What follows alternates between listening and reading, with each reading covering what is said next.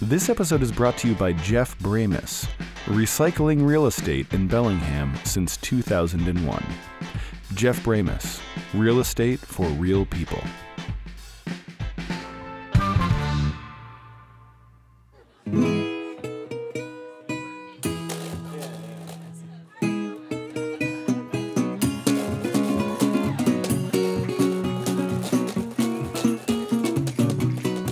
Those of us who know and love the Subdued String Band Jamboree plan our year around it. But what if we didn't have to wait until August to hear the sounds of the slanted stage? My name is Robert Saracen Blake. For 19 years, I've been the host of the party we call the Subdued String Band Jamboree. And now I'll be your host for an hour of music, monologue, and memories from jamborees past, present, and future. Each jamboree, while you've been dancing and lounging in the field, we've been capturing the magic for posterity. We've decided to bring those recordings back into the light. Myself and the Bell Pod Network are proud to present the Subdued Radio Hour. Subscribe now and join me as I drop the needle on 2 decades of jamboree joy. The Subdued Radio Hour will premiere Tuesday, November 12th, live on KMRE 102.3 FM in Bellingham, and worldwide on Monday, November 25th, everywhere podcasts are found.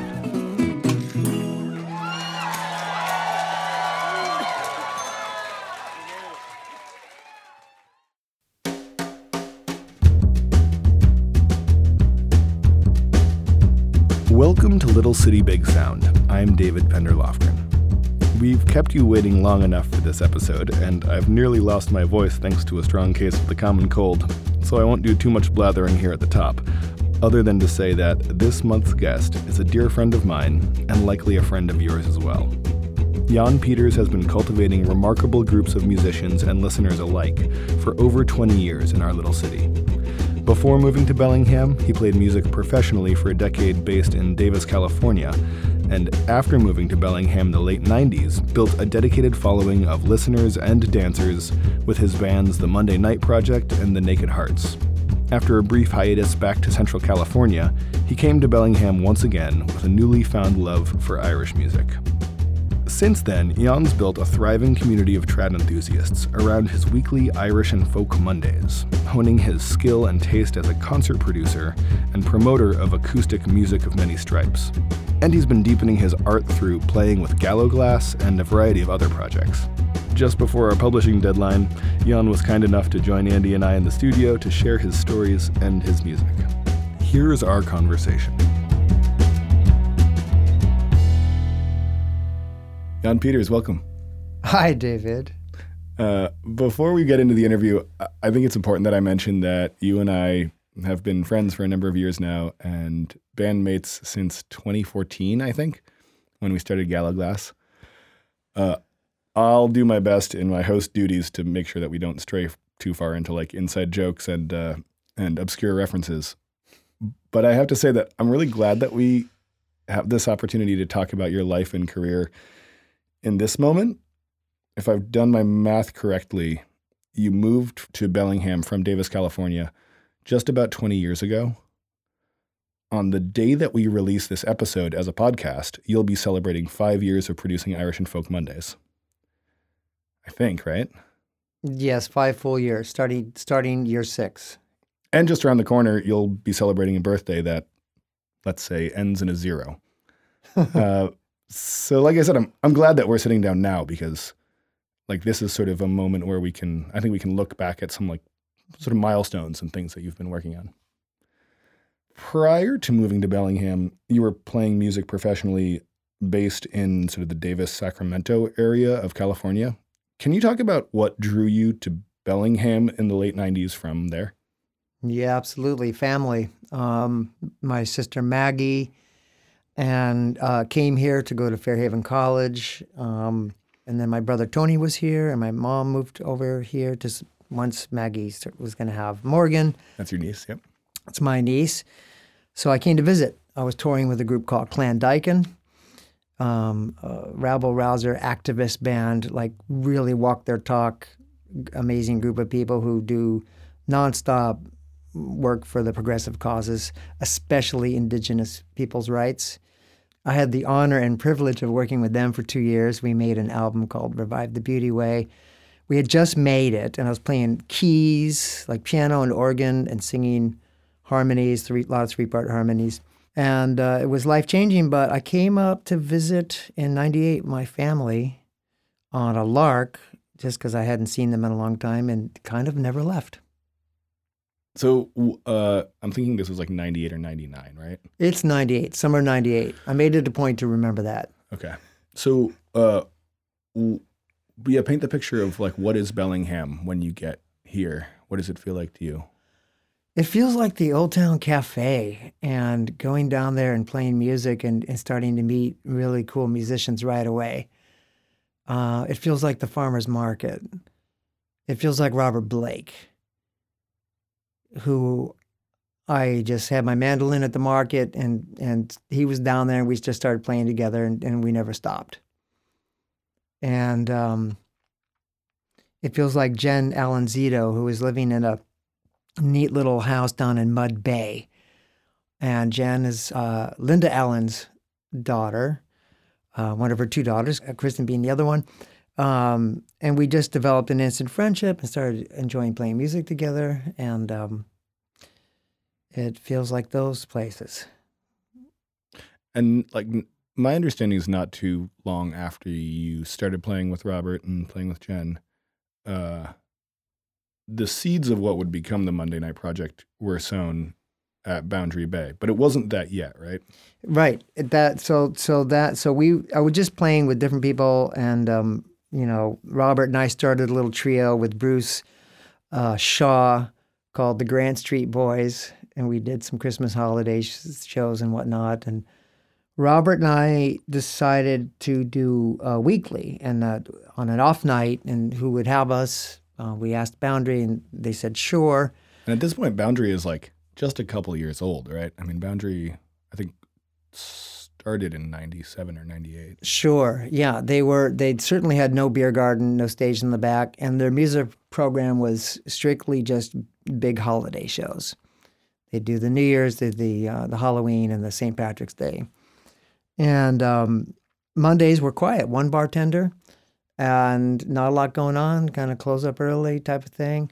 So we started playing there just for meals and tips, and developed a following, and it was a lovely listening audience, and we got deeper and deeper into it. And then that Robert was just starting in those days to do his solo touring, like to the Midwest and East Coast, and developing all of that now he's doing quite a lot. And he's like, well, I'm going to go on tour. And I was like, well, what am I going to do here? We've got this sweet scene going. And I didn't want to do it by myself. And Stell Newsom had just moved to town. So that's a whole nother can of worms, a whole nother story about who he is. But a lot of people know who he is. And he's just a great guitar player and a very animated performer and wonderful singer. And he's just a jammer. And so I asked him if he'd like to do Mondays with me, because we had just met around a campfire recently. And he said, sure. So it changed from me chasing Robert around on his material on mandolin to us doing some Jan songs and Stell songs, because Stell could jam to my stuff. Right. And so I started bringing out, dusting off things and doing some covers that I like to do. And people started to come and sit in, and then people started to kind of move the tables and start dancing. And, skip ahead a couple months, and it's just like there's a crowd coming to dance every Monday, and they've got two bartenders. Skip ahead a few more months, and I'm like, okay, these jams are fun, but they're kind of starting to get old. Let's be a band, and let's rehearse so that we can, keep building this before the audience notices that that these jams aren't going anywhere. So freeze for a second. That when you decide, okay, this has been sort of a Monday night jam session at Boundary, and then you say, let's make this a band.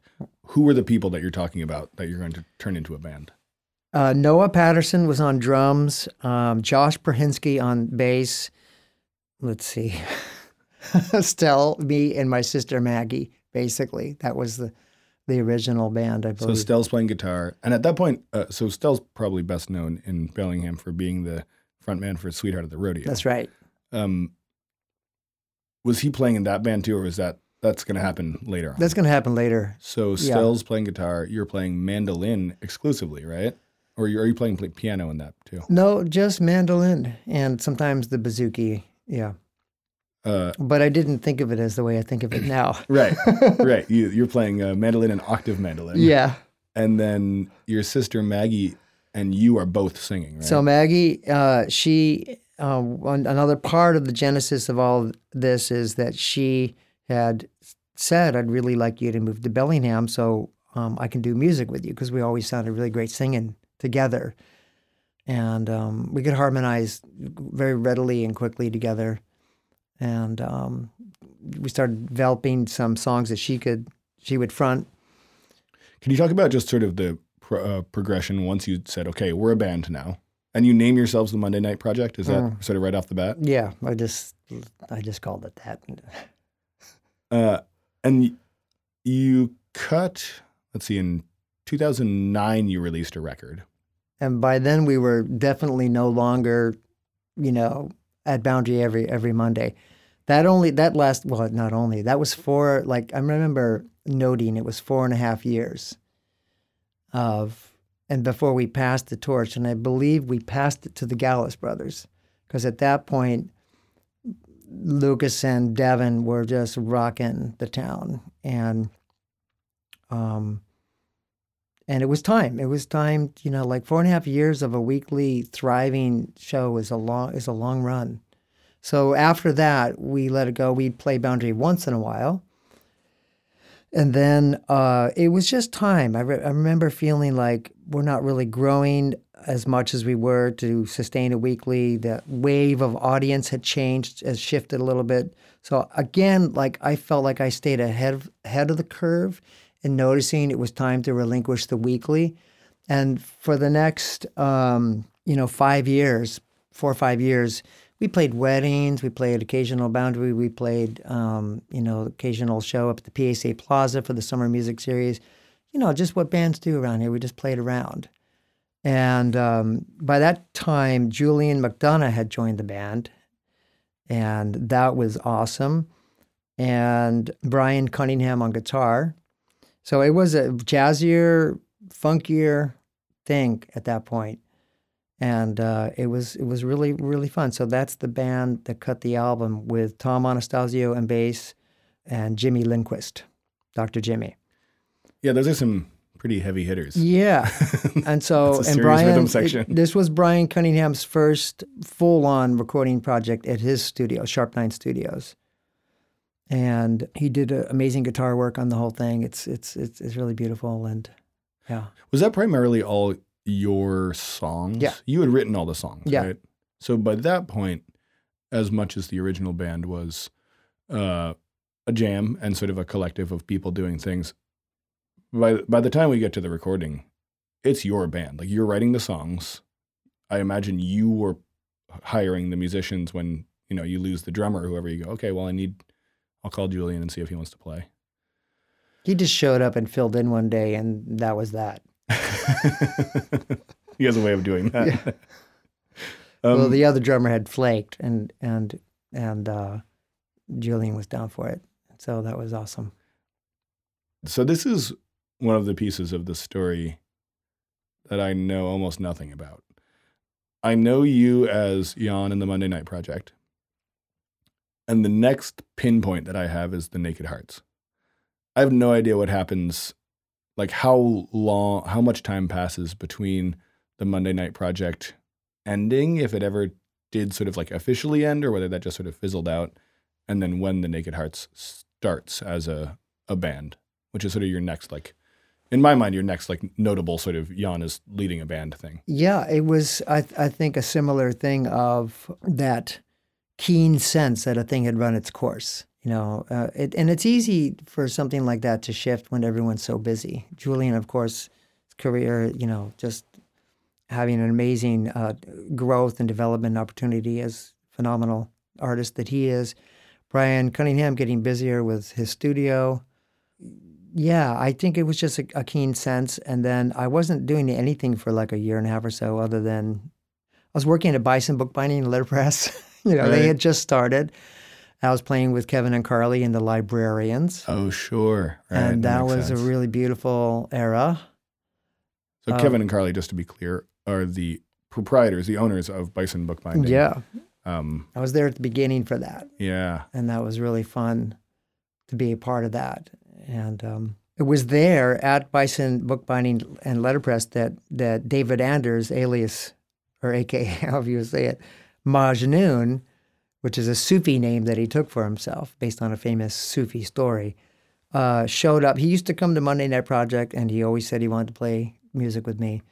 And I never got the sense that, I was drawn to that, because anyone who knows him, he was a little bit like, he had a very strong aura of like feeling apologetic for his existence, which I can actually relate to. I have my own version of that I've, finally feel like I'm fully shedding, but his was really intense and constant.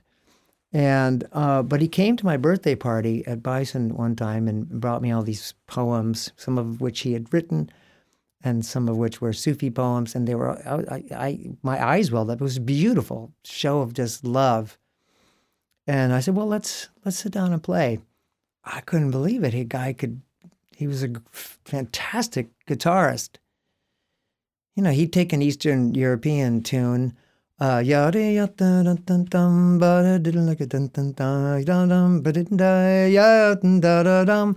then harmonize it and play it in 3-part harmony, all by himself.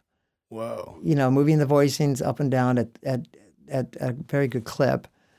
And, he just, everything he did, he composed these wicked, cool tunes. And so we started playing together, and we asked, Aaron Harmonson was around, and he was into it.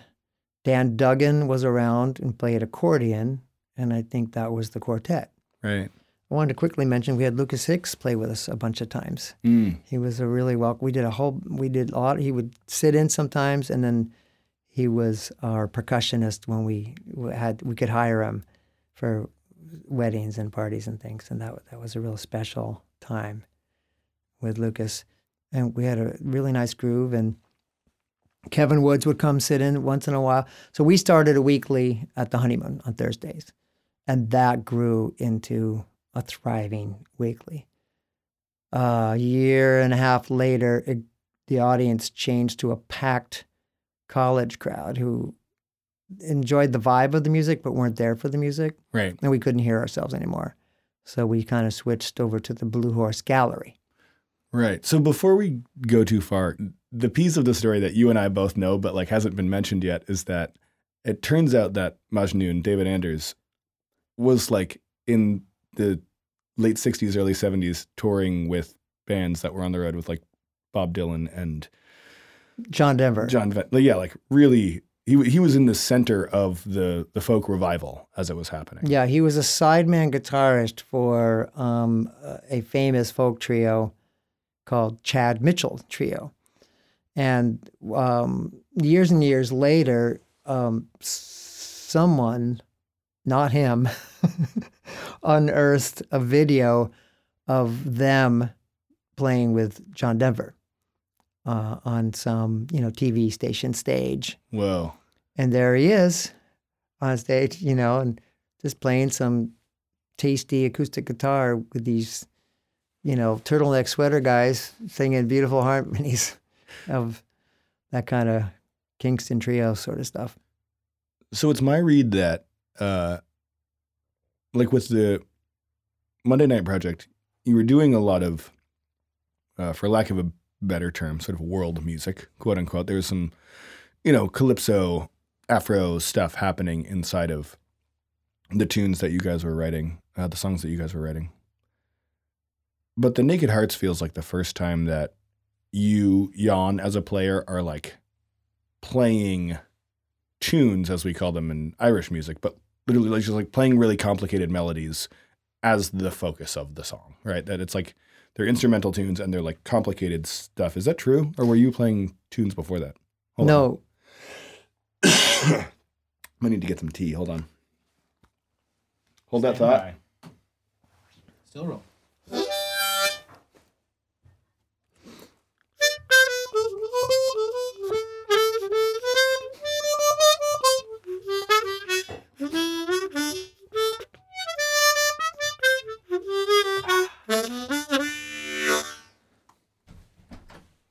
And that is what I consider to be a slightly bluesified traditional Irish tune.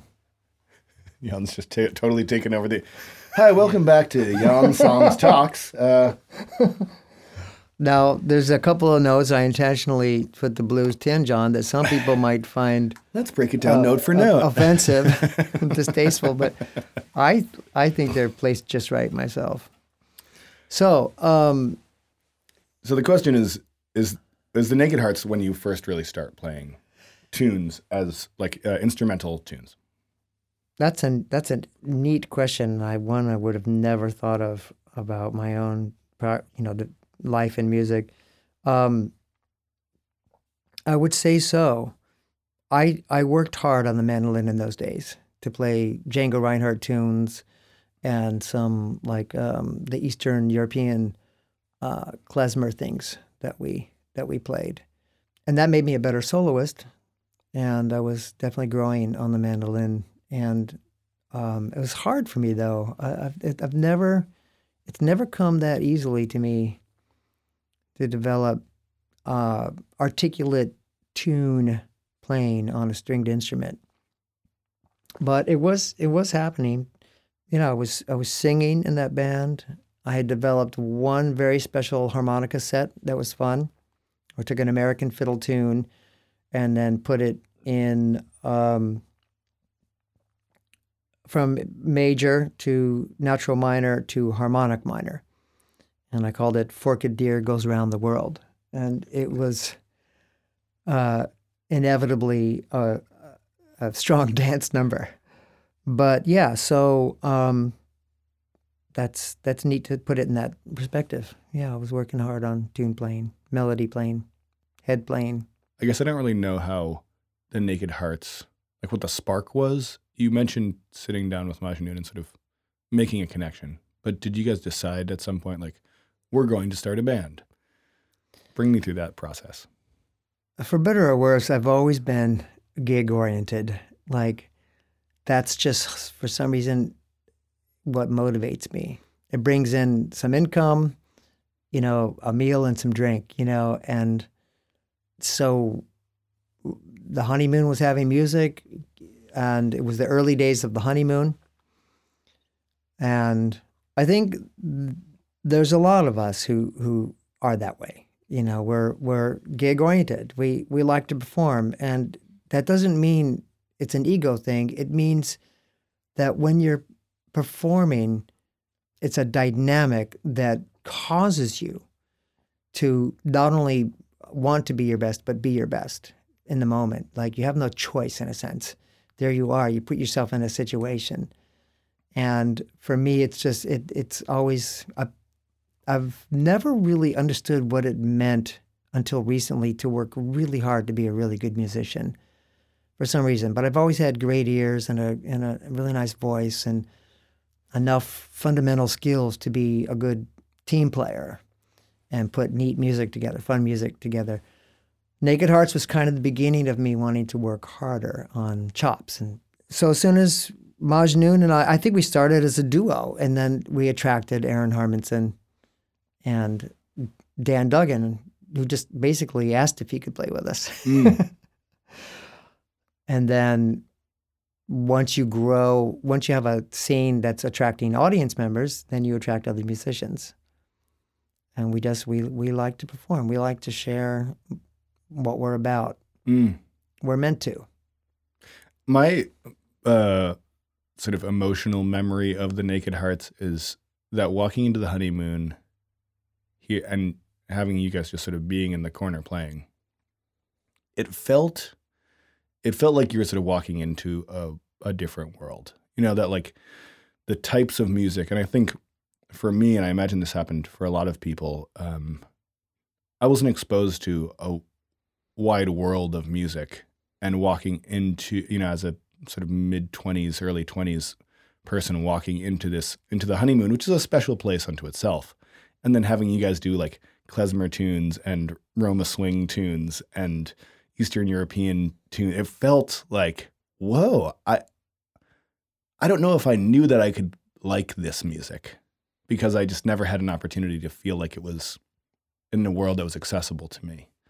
And the thing that you brought felt like you were just sort of inviting people in for the magic of that thing, you know? I wonder,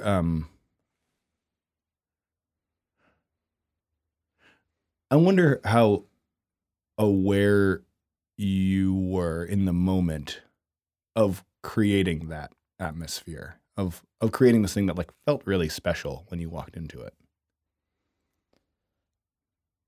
I was aware of it for myself. Okay. You know, it felt very special to me. And I wanted to push that band to being more serious, but it wasn't really going to happen. So that was one of I had to let go of that. And what that meant to me was probably rehearsing more, trying to get a recording going, and all those things that I'm sort of hell-bent to do and be, which is, you know, you have something that feels very special, and it was. The chemistry is there, the musicianship is there, the body of material is unique and cool, and certainly pushed me to work harder and be a better musician. We had these killer players coming to sit in, like Julian and Kevin. Once in a while, when they were free, they'd just pop down. And I think that it comes back to you sometimes when someone like yourself would say that. You know? And then I think also you just feel, on some level you feel that if there's a crowd coming every week to listen to you. Mm-hmm. And so I think it's being transmitted that we're doing something special. Yeah. So Majnoon passed away at the end of 2013. Was that the end of the Naked Hearts? Is that sort of like what ended the band? No, it ended before that. Okay. Because he was in his late 80s by that time. And it was getting a little harder for him to keep himself together, performance ready. And he was central to the sound. I mean, he was absolutely central. He had incredible rhythm and melody playing abilities. And there had been some shows where it was just wasn't fun for him anymore. It was more stress. And so we talked about it. And that's when I asked Brian Cunningham to join the band. And as a reminder, Brian was the guitar player who stepped into the Monday Night Project, engineered the record there. So That's you were right. sort of inviting him in the second half of the chapter of the next band into the band as well. That's neat. Yeah. And now we're talking about starting a blues band. I thought you were going to say you're inviting him to join Galaglass, which means we're halfway through the tenure of our band. Oh, no. I think I'll hold off on that. Yeah, and so of course, he's great, and he's a jazz guitarist who likes really good folk music, and I distinctly remember doing a show at the Old World Deli, and Majnoon coming and dancing the entire time. Whoa, that's with cool. Brian on guitar, and he felt free and happy, and he felt, I think, proud of his, lineage and contribution, and hearing his own material performed and acknowledging him to the room full of people. Like, here's the man who composed this song, Majnoon. Let's give a big hand for Majnoon. Oh God, he just lit up. He was this happy elf. This episode is brought to you by Irish and Folk Mondays at Green's Corner. Every Monday, Jan Peters hosts a thriving Irish music session, followed by a stunning acoustic concert series featuring local, regional, and nationally touring artists, performing a wide variety of folk and traditional music. Listeners and players alike can enjoy the great selection of food and drink available at Green's Corner, experience the age-old tradition of session playing with Bellingham's intergenerational Celtic music community, and revel in the world-class sounds of the feature performance.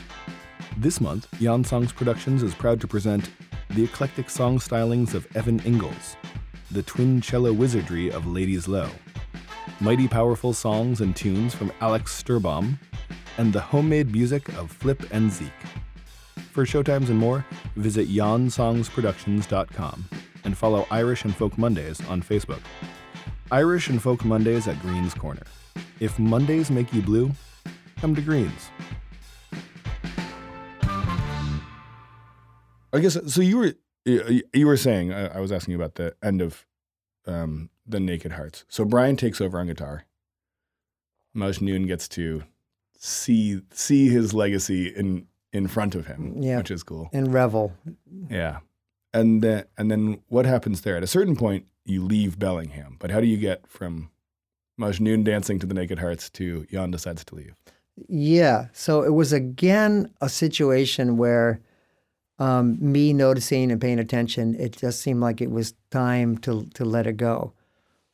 People being very busy, Aaron Harmanson, getting busier and busier playing bass, doing a lot of Seattle stuff at that point. And it just felt like time to move on.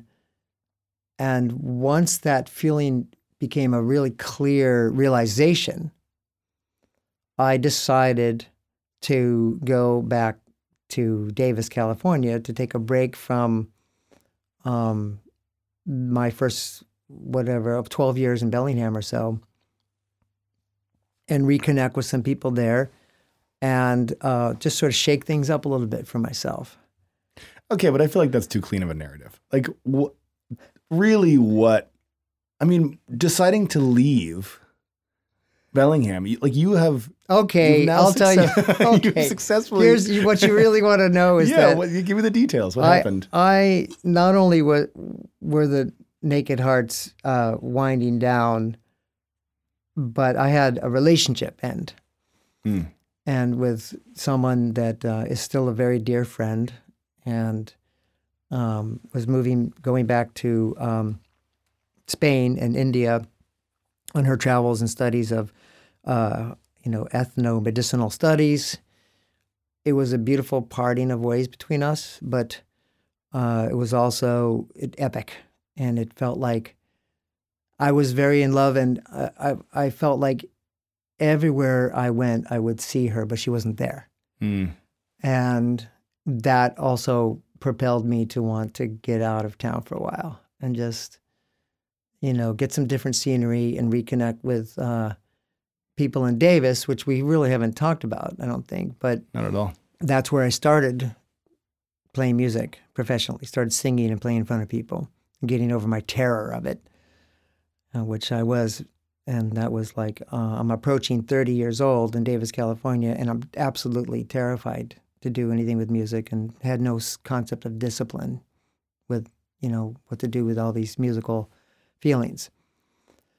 But that's where I started doing something about it. And so I went back down there, and at that point I was a different musician and different person in some ways, and it was very fun. I was starting to play more harmonica, and I was, at that point, had fallen in love with really good Irish music, but I didn't play it yet, except with Majnoon and Naked Hearts. We did like a couple of Irish polkas because there were the Celtic Connections concerts here. And I saw Martin Hayes and Dennis Cahill.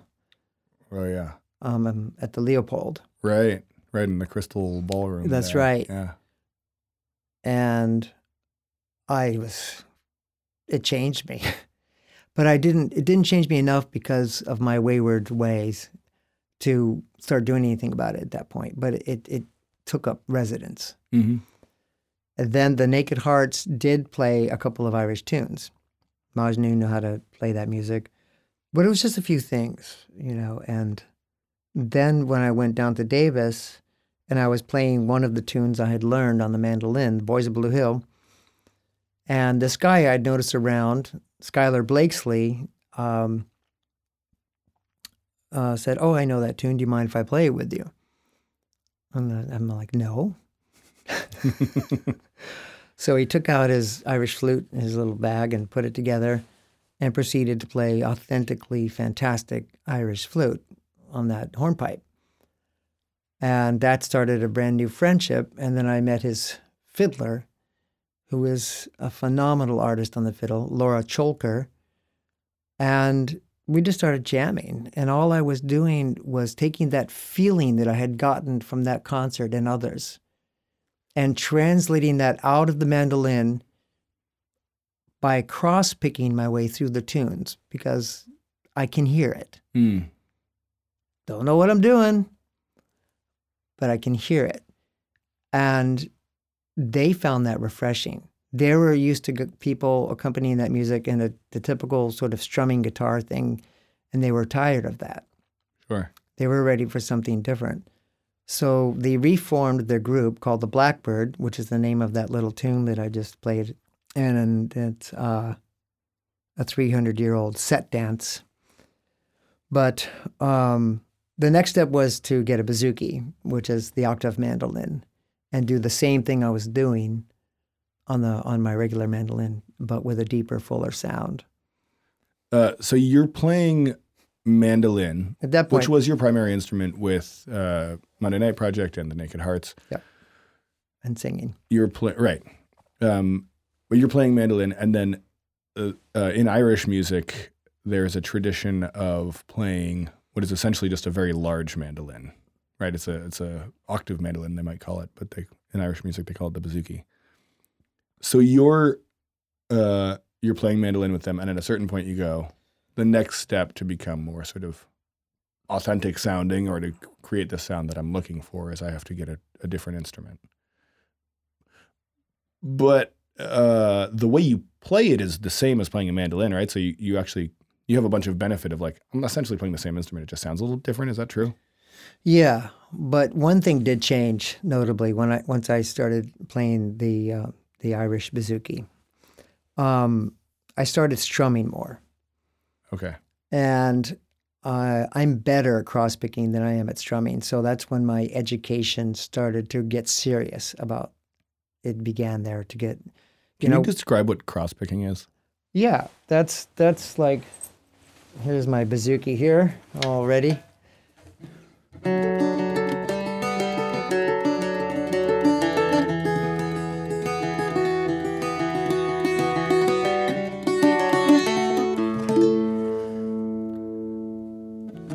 How's that? Cool. So, whereas strumming, we all know what that is. And strumming in that music is a heavy-duty art form.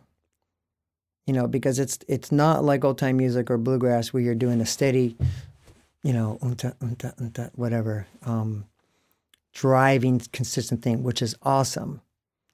But in that music, you don't want to do it. You want to create a groove, a driving groove that has nuance of where the accents are and where how the pulse lays with the tunes.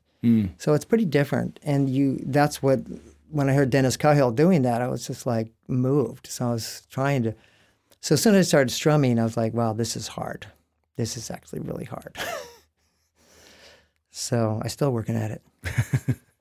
So you're in Davis and you're playing, when you went down to Davis, was your intention to just sort of change scenes, go down? Like, I'm just moving back to a place where I know some players, I've got some, like, I have an anchor there.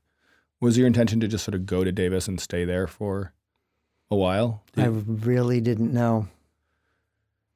I was ready to stay down there if something took root that was going to grow and become, viable in terms of livelihood. Sure.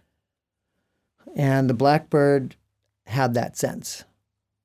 And I worked really hard to get us on the map. I worked hard to get us gigs, the monthly at the Delta King, which is an old ferry boat venue on the Sacramento River. Very cool. And, but, generating livelihood with an Irish trio is pretty hard. And the fiddler, Laura, is a single mom. Skylar is figuring his life out. And it got to be time to let that go. I saw the writing on the wall and decided to come back to Bellingham. Before you did that, you brought the Blackbird up to the Jamboree in 2013, I think, right? Sure. And I remember that as sort of a, it was sort of a triumphant, like, Jan Peters disappeared a few years ago, and now all of a sudden he's back here in a totally different form. And we had all seen you play with the Naked Hearts, so it wasn't that far removed from, it's like you're playing tunes, like you're playing traditional European tunes. That's kind of some of the stuff you're doing with the Naked Hearts. Mm-hmm. But distinctly different. You're playing with a fiddle player and a flute player, like very Irish sounding stuff. And you're playing a much bigger mandolin now. Yeah. Do you remember what it felt like to be sort of mashing these two worlds together? To be like taking these people from Davis and saying like, I'm going to bring you to this other community where I've done a ton of work to build a following and build friendships. And do you have a sense of what that felt like? Yeah, I was very proud to present Skylar and Laura, and because they're really fantastic and players, and I knew the Jamboree hadn't heard anything like it. And then also, I remember Aaron Hermanson mentioning that it was good to see me in a strictly supportive role, although I did sing some things in that band. But I didn't, wasn't taking solos like I've always liked to do, and wasn't playing melody. And so it was me in a different role, like you're saying, a different instrument. And I was proud to show them Bellingham, proud to show them the Jamboree. That was my big feeling. And it was fun. So at a certain point, you end up back in Bellingham. What is the moment you decide, okay, as you said earlier, like the writing's on the wall, something needs to change here. I'm going to go back. Like I'm going back to... Well, Skylar wasn't around as much. He lives part-time in Davis, part-time in Long Beach, California, where his family's from, and doing work there. And he's an dedicated, devoted activist. And so it was just Laura and I. And once again, we had a relationship, and that didn't work out, and it's very difficult to keep playing music with someone after a relationship change. And I was feeling bad, decided to come home. Mm-hmm. It's interesting that at that moment, though, you say that Bellingham is home, because you had been in Davis for 10 years prior to being in Bellingham. Davis was home, and after 2 years back down there and considering it to become home again, like had Blackbird taken off, had Laura and I continued to, want to be around each other all the time and gigging all the time, and had I developed another project with my other buddies down there, it could have been home again. But none of those things really happened. Mm. It was a profoundly wonderful, life-changing time, and painful, ultimately also. And so when I came back, I timed it with a Lockie Sarcel concert, who is a Vancouver, BC-based Romanian master of world violin music, and especially Roma style. And that was incredible. So for a while there, I started bringing him down once a month for shows at the Green Frog, and we were building an audience for his music. Was that after you came back from Davis? Yeah. Okay, so you come up here, you do a reunion show with Lockie, and then you're producing his shows, which you're playing on, but you're also like sort of organizing the concerts. Yeah, promoting, trying to get people turned on to it. It's interesting because now, like currently, a lot of your energy goes into organizing, promoting, like as a promoter and organizer of shows. But did that sort of start with Lockie when you came back to Bellingham? Because I don't remember you like spending a bunch of time producing shows outside of the bands you were in your first iteration of Bellingham Musician. Exactly. Yeah. That's a really neat question. But it started at the same time as Gallo Glass forming, and I came to the decision that I wanted to do a weekly for Irish music, and wanted to find someone to do it with. And Patter McMahon finally decided he wanted to do that. So right around that same time as reconnecting with Lockie and wanting to bring him down once a month, I began the quest to start Irish and Folk Mondays. And then we formed very organically. And so all of a sudden I had 3 things to be promoting. Sure. So you established Irish and Folk Mondays, which listeners to this podcast should know what that is, since you've been sponsoring the show for 6 months, and your ads roll in the middle section every episode. So if you don't know what Irish and Folk Mondays is, go back and listen to the middle of this interview. I am interested how that started, because it's morphed quite a bit. So maybe you can just talk about like the beginning of what your concept was to start out, how that all formed. Yeah, it was something that I wasn't entirely sure what shape it would take. I just knew that I wanted it to happen. So the idea was to do an opening set, and that was with me and Patter, and then have a guest, have a feature. And there was, I'd already knew some local traditional music players, enough to get, like a couple months booked out, and began meeting new people. Brian Lindsay was around. He was one of the early ones. Mm-hmm. He was an amazing fiddler and traditional musician, American old time and Irish. And once you start something like that, people come out of the woodwork, and you start meeting and hearing more about people. And then Patter got too busy to do it every week, or even to help me promote it. And I quickly realized it was all up to me. And then, so as far as the opening slot, I asked Zach Bauman of Gallo Glass to alternate. And then Zach and I would do an opening set. It was real sweet. It was a really, really fun time. And at this point, in the very beginning, it was at the now defunct Star Club. Yep. Which has been a bunch of different things, but essentially there on Holly Street. Now it's the Orion. Yep. Going very strong. And then, of course, the Irish music players who live here started showing up and wanting to have a session.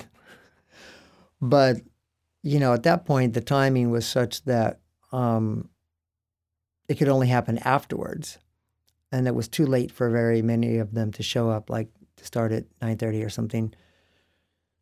So that was a really neat season, November through the first season, early spring.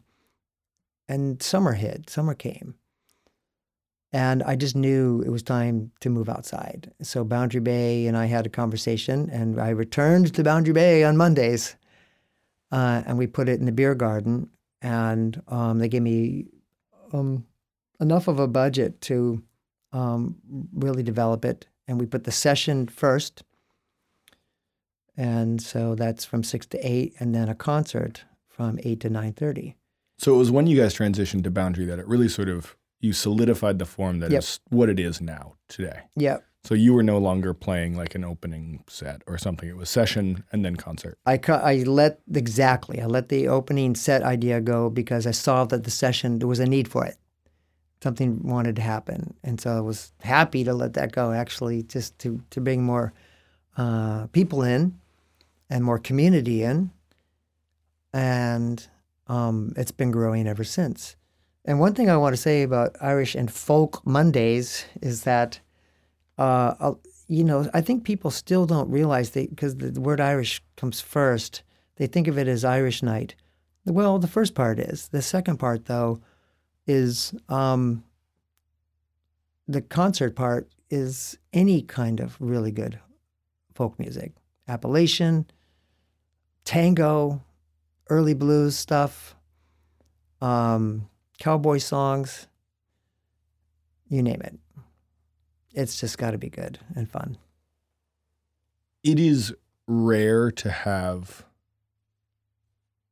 a great, consistent audience on a Monday night. It seems to be something you have a knack for doing, building a Monday night audience. And the word has gotten out now where touring bands are touching base with you on a regular basis. I think that probably says a lot about the event itself. And I also think I know the nature of booking a tour. Monday night is oftentimes you sort of dread, like, should we just take Monday night off? Or what bar are we going to play that no one's going to be listening? But you have this thing where people can come on a Monday night as part of their tour and like know they're going to have a good house and have a good show. What does it feel like to know that you've built this thing that like it is kind of a gem? The folks who are traveling across the country to come play here. I think it was, I forget who it was. Someone at one of the concerts joked, they said, we talk about you in Boston or something like that. It's like there's a sense that people know that there's a Bellingham gig on Monday nights and it's a cool one. What does it feel like to know that you've like sort of polished this gem out here, up here in the corner of the U.S.? It's wonderful. I am very proud of it. At the same time, it also feels like a certain amount of pressure because Mondays, as far as like how the money goes, this is a real thing for touring artists. I have to handle on a case-by-case, almost instinctive basis because it's every week. And the way the money goes, people generally, part of what keeps Mondays going is that there's a bucket at the door. And I've taken the word suggested, door away. And it's just like I say, 5 to 15 door. And there's a culture of appreciation. And on Monday night, there's always at least $100 in there. And sometimes there's 3 or 4. And that has to do with like when I get a local group in that plays great old time or Hawaiian music, not naming any names, sometimes they'll pack the room and sometimes just a few friends come. But in a lot of cases, they're there to have a good time and we have a great time. Like when Devin Champlin was there recently with Andy Rick. We had a great time and the music was fantastic. And I'm so proud to present these guys, and they're not really there for the money. And there wasn't a lot of money in the jar necessarily that night. Other touring people, when they come through, because they've heard about it, and you're right, it's an off night and they get to play a cool scene where they're appreciated, well-fed, well-loved, I give good sound. For some of them, it's less of a feeling of like, oh, whatever the door is fine. They have expectations. So that feels like a certain amount of pressure. One concept that I'm trying to be more disciplined around as I go is the idea of developing funding. Mm-hmm. I do have some funding for my work, and if I didn't have it, I wouldn't be able to do this full time, for production. Just the life of a full-time person trying to do stuff in the community, keep good music going in the community, and also be a viable musician myself, growing and working hard. And then I could promise a solid what was needed to the artist and have a solid, part of that, a small piece of that for myself to add to the door. And the door could just be the variable that it is. Right. And I could make these, and that would feel really, really good. So if anybody wants to help fund Irish and Folk Mondays, you can see how amazing the programming is by looking on my site. That's JanSongsProductions.com. Jan with a J. We'll just drop that in for the ad. So I want to, we're getting towards the end of our time here. I want to do a couple of things. You often have had, but particularly right now, I know that you have your fingers in many musical pots. Can you just sort of go through the projects that you're working on right now, the stuff that you're... Thank you. Yeah, I'm. Well, Gallo Glass is a hardworking Irish band, and I put a lot of time into that, as you know, and we're growing exponentially and working hard on funky, fun arrangements of songs and tunes. And we can be found at Stone's Throw Brewery every first Wednesday from 7 to 9. And it's a very nice space to come check us out. And you can learn more from there if you want. And Tango Cowboys is a really neat group. Rich Heinrichsen is a marvelous singer of old cowboy songs and Argentinian tangos. I do not play on the tangos yet, or maybe never will. It's like very, very difficult music. But Tom Bourne on guitar is a superb fingerstylist and plays these stunning arrangements of cowboy songs and tangos. And we will be at Bellingham Unitarian Church Saturday evening, 7 to 9, or it starts at 7, and we're opening up for a very famous cowboy musician, Rob Quist, and his daughter Halliday.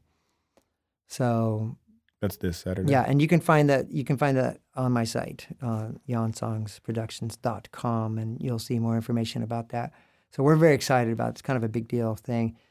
Hambone Wilson is a ridiculously good blues guitarist, and every time we play together, the chemistry gets deeper.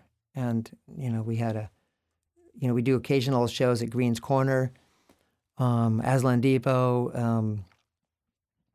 and it really pushes me to want to stay on my blues playing, both from a really traditional standpoint and an innovative standpoint, whatever that means. Some people say they hear the Irish influence in my solos and they think it's really cool.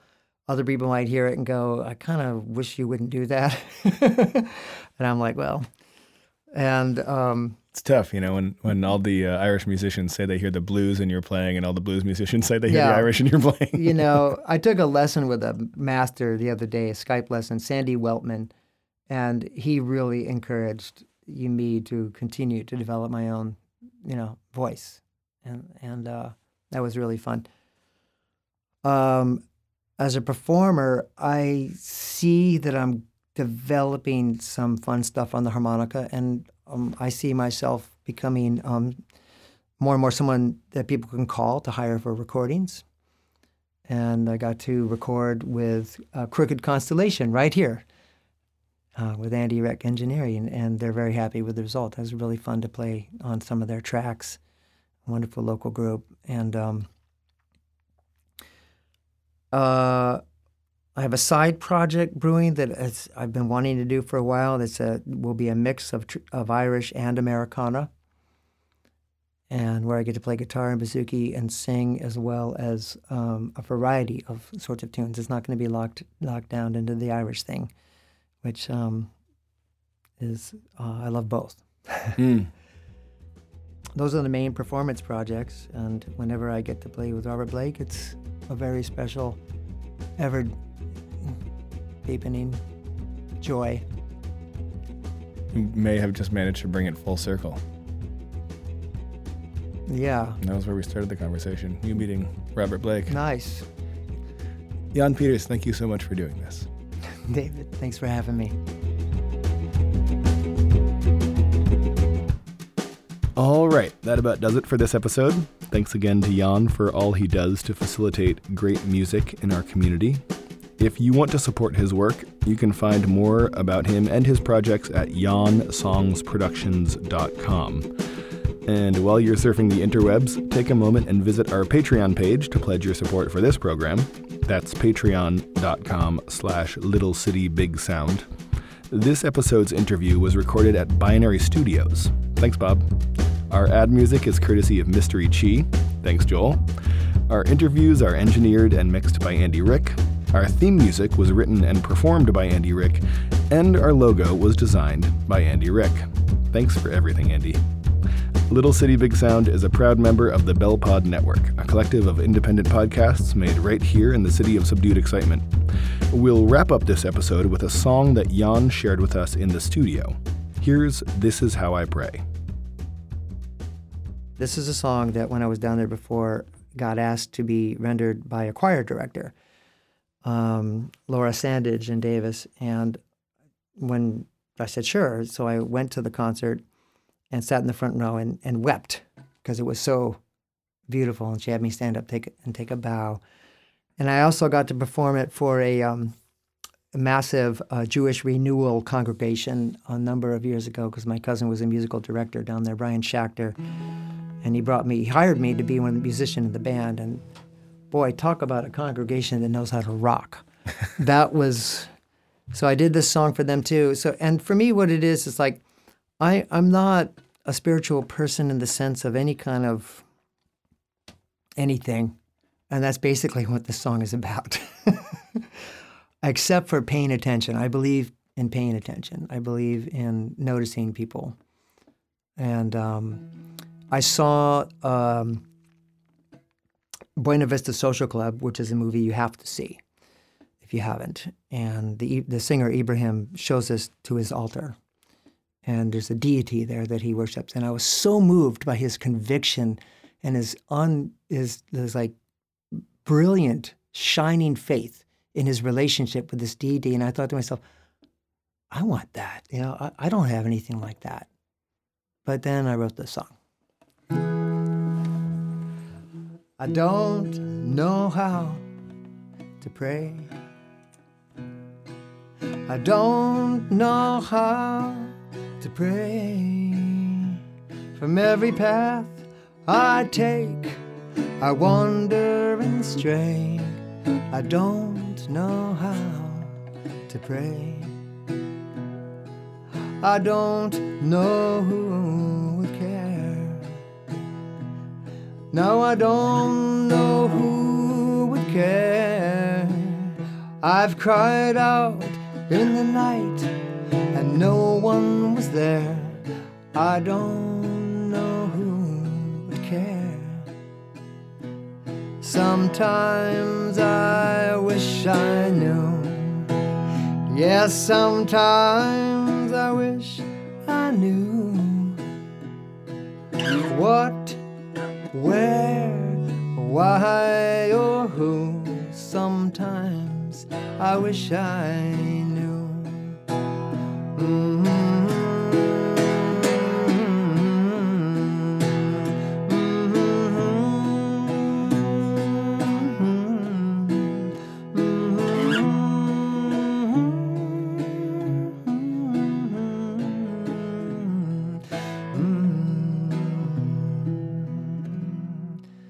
Now maybe this is how I pray. Yes, this is how I pray. I'll just sing my love to all who come my way. This is how I pray. I'll just sing my love to all who come my way. This is how I pray.